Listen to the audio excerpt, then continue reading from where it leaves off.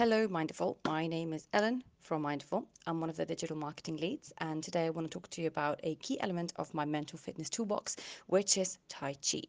Now, most of you will know Tai Chi from your grandma or your great aunt or your great great great grandma going to the park and do a little bit of slow moving, waving thingies and feeling very good about herself afterwards.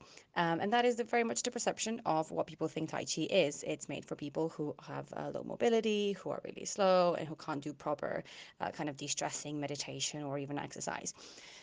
That's really strange because Tai Chi is actually one of the most physically demanding, mentally demanding, and just overall incredible ways to do anything connected to mental and physical fitness.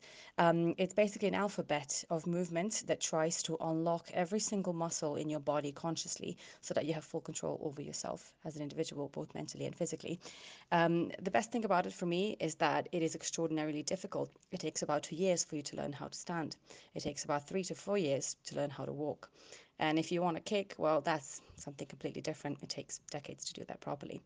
It's basically one of the most over and completely encompassing ways to get in contact with yourself as a human being.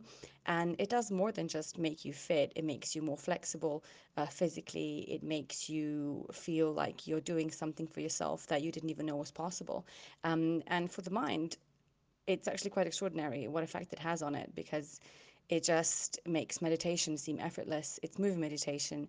And it also connects you to parts of yourself that are quite deeply buried, because a lot of our kind of like memories and the way that we've shaped ourselves and our body and our posture are stored in the muscles and the way we kind of contract them for decades on.